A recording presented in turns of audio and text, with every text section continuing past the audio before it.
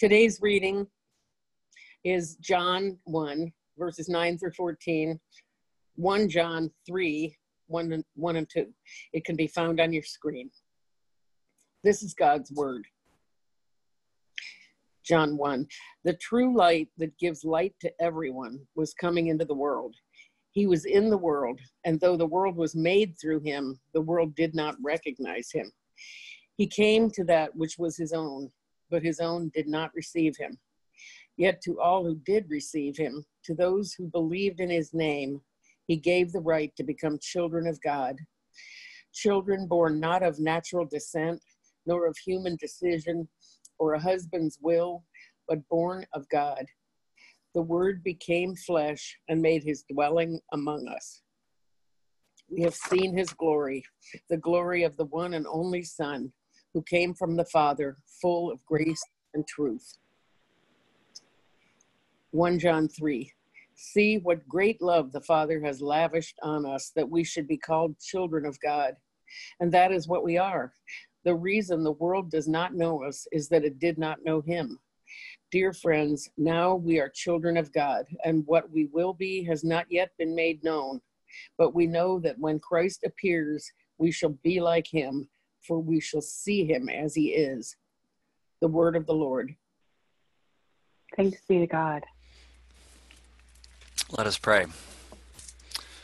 Our God of grace, as we bring different experiences to this morning, the truth is we're all more of a mess than we care to admit.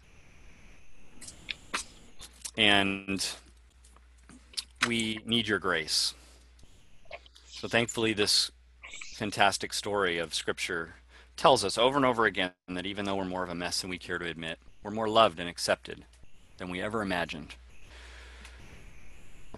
In a troubled world, in a broken world, in stressful times, amidst gratitude, thanksgiving for new life, or amidst the challenges of death and suffering and illness, we come to you and we seek you to orient our lives through how you speak to us as your church.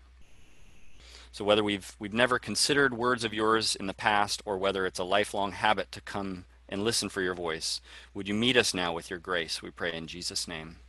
Amen. In Romans chapter 12, verse 2, there's a verse that really summarizes what we're doing with our sermons, with our scripture lessons these weeks. Because it says, do not conform to the pattern of this world, but be transformed by the renewing of your mind. Then you will be able to test and approve what God's will is, his good, pleasing, and perfect will. Each week we're kind of taking an issue and letting God reorient and transform our view of it in a way that is more of God's view, or the gospel view of it. And this week we are dealing with the issue of parenting. The timing is impeccable. But I want to challenge you also not just to be listening for God's voice in this in terms of parents with kids and as parents, and especially if you're single, you might be like, oh, this is a week that is what a downer. It's Parents Sunday, and I'm not a parent, so I can just check out and log off the call. No. We also need to listen to this in terms of being children of parents. So there's definitely different ways we can hear God's voice today. So let me just start by saying that, yeah, of course, the punchline of this week is 2 new babies coming into our community. We just got introduced to little Jay there, the chunkster, and Todd. But I think about a long season lately of different ones that I think of. The most recent season of little ones coming into our life, going all the way back to when Elijah Nelson came into our community, the arrival of Everly Hammy, Augustine, Artemis, even little Favi, Victoria's niece, who's been on the call before. All these little ones who have been the most recent additions to our community. And what happens is this: when parents have a baby, they enter into this world now where there's this squirming, burping little creature that is basically giving them this huge pressure of, oh my goodness, I have to keep this thing alive. You know, it's all on me is how it feels. And then they enter into each of these phases. And at each phase, there's new challenges of, well, am I doing it right? Am I being the perfect parent? And it starts out even before the baby gets there. There's the nursery equipment. You know, suddenly this other friend posts their nursery on Instagram and it's way better, or it's completed way in advance of yours. And you say, I'm a failure already, right? My children are going to be total failures because of me. And then you enter in, once the child's there, there's all these stages, you know, maybe it's the baby wise versus attachment parenting phase. And then it goes on, and I'll save you all the phases, because if you go through them, you'll know. But eventually you think, oh, it'll stop, right? Once they can go to the bathroom by themselves and whatever else, it's good. But no, I can tell you that it keeps on going. And it goes even into later life, when suddenly maybe your 30 or 40-year-old child brings home their fiance, and you take one look at that fiance and you say, I have failed. Right?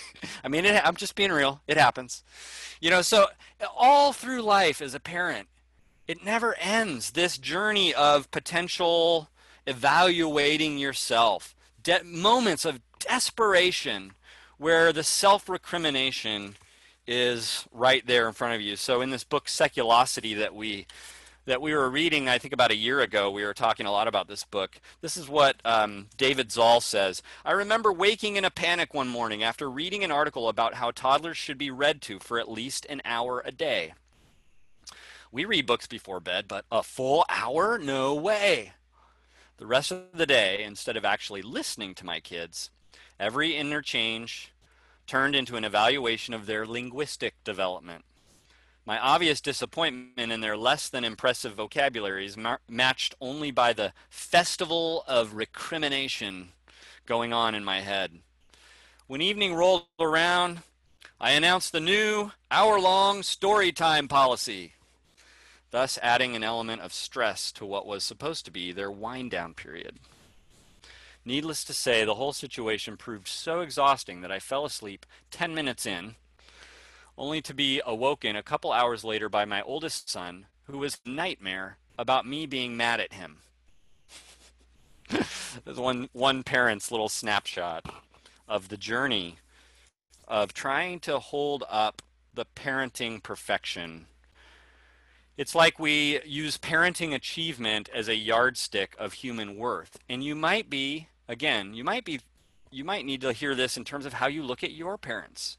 You might be holding out love and holding grudges because of your parents' failure to be there for you, or maybe the failure of even having the kind of parents you thought you should have had. And so you're using this yardstick of perfection towards your parents, or of course you're using it if you are a parent. It's the myth of the perfect parent. And when people build and design a bridge, of course, I'm a layman at this. I don't really have any inside scoop, but I imagine that they have this moment where they calculate the load, right? The max load of the bridge. I'm sure they don't call it that, but again, I'm not an engineer. Well, the human heart cannot sustain the weight and the freight of the perfect parent myth. What can also be called the parenting industrial complex that you enter into once you hear the first little cries of that little one in your home. And so we listen to Scripture, we listen to God, God's grace, the voice of the gospel, really doing this kind of shift in us today. That the gas in my life's tank will not be parental achievement. Say that again. The gas in my life's tank will not be my parental achievement. It won't be my parents' achievement in raising me or being there for me. But the gospel turns us towards this. The gas in my life's tank will be the parental achievement of the only perfect parent that there is. In God's parenting of us and of us as God's children. And so our passages draw us towards this. John, you heard those words? He says, "Yet to all who receive him, to those who believed in his name, he gave the right to become children of God." That's our identity if you're a Christian. And then we hear probably the same writer in 1 John saying, "Dear friends, now we are children of God." Or just a verse before that, "See what great love the Father has lavished on us, that we should be called children of God." And you know, if you scan through Scripture, you'll find these fun little places where this theme is brought to light with very amazing images. Jesus says in Luke 11, talking about prayer, he says, "Which of you fathers, if your sons ask for a fish, will give him a snake instead? Or if he asks for an egg, will give him a scorpion? If you then, though you are evil, know how to give good gifts to your children, how much more will your Father in heaven give the Holy Spirit to those who ask him?" And then probably one of the most evocative images in Isaiah 49, this is one of my favorite places to think about God's parenting of us, where it says in verse 15 of chapter 49 of Isaiah, "Can a mother forget the baby at her breast and have no compassion on the child she has borne?" And then it says this, "Though she may forget, I will not forget you."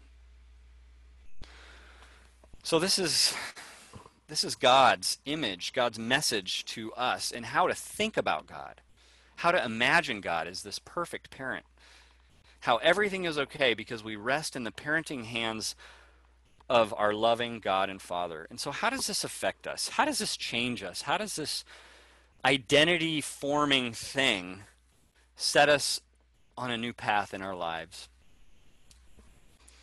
Well, I think it affects us in how we treat our parents and how we look at our kids. There's this book called, let me see if I can find the reference to it here. It's this book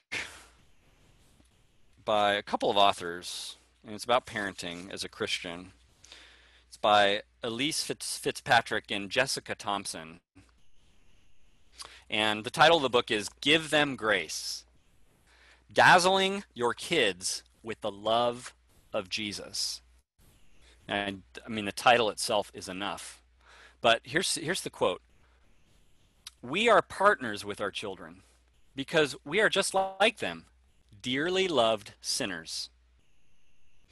At the deepest level of what we do as parents, we should hear the heartbeat of a loving, grace-giving Father who freely adopts rebels and transforms them into loving sons and daughters." And so, what do our kids really need? What must our kids see in us or in their parents if they're following Jesus? I think they need to see parents who are not surprised that they failed yet again. That they need to see parents that are not suffering under the weight of the stress of perfectionism, but are living in the relief of grace. And, you know, parents of children, your children will feel those moments when you are living under the stress of perfectionism. And they'll feel the difference when you're living under the relief of grace. That your kids don't rest in the end in your hands as a perfect parent. There's only one perfect parent. And if you're